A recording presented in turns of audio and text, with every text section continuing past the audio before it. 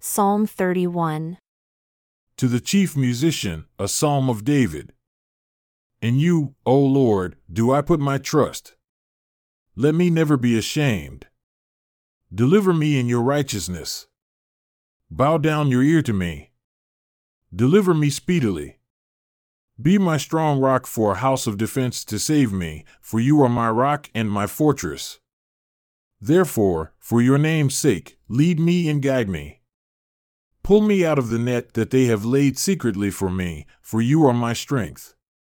Into your hand I commit my spirit. You have redeemed me, O Lord God of truth. I have hated them that regard lying vanities, but I trust in the Lord.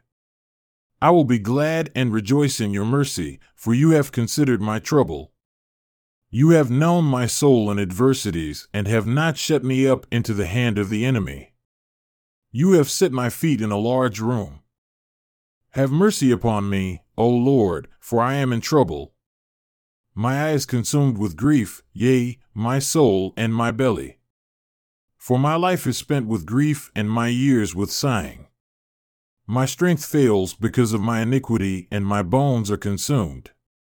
I was a reproach among all my enemies, but especially among my neighbors, and a fear to my acquaintance. They that did see me outside fled from me. I am forgotten as a dead man, out of mind. I am like a broken vessel, for I have heard the slander of many. Fear was on every side. While they took counsel together against me, they devised to take away my life. But I trusted in you, O Lord. I said, you are my God. My times are in your hand.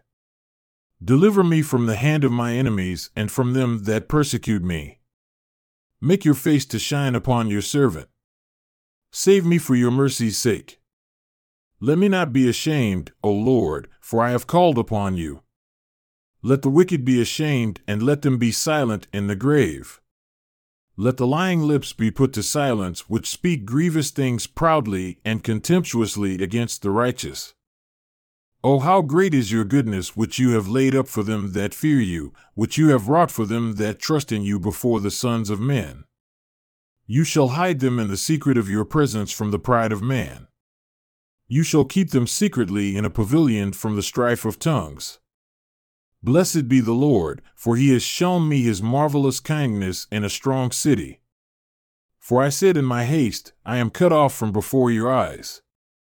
Nevertheless, you heard the voice of my supplications when I cried unto you. O love the Lord, all you his saints, for the Lord preserves the faithful and plentifully rewards the proud doer. Be of good courage, and he shall strengthen your heart, all you that hope in the Lord.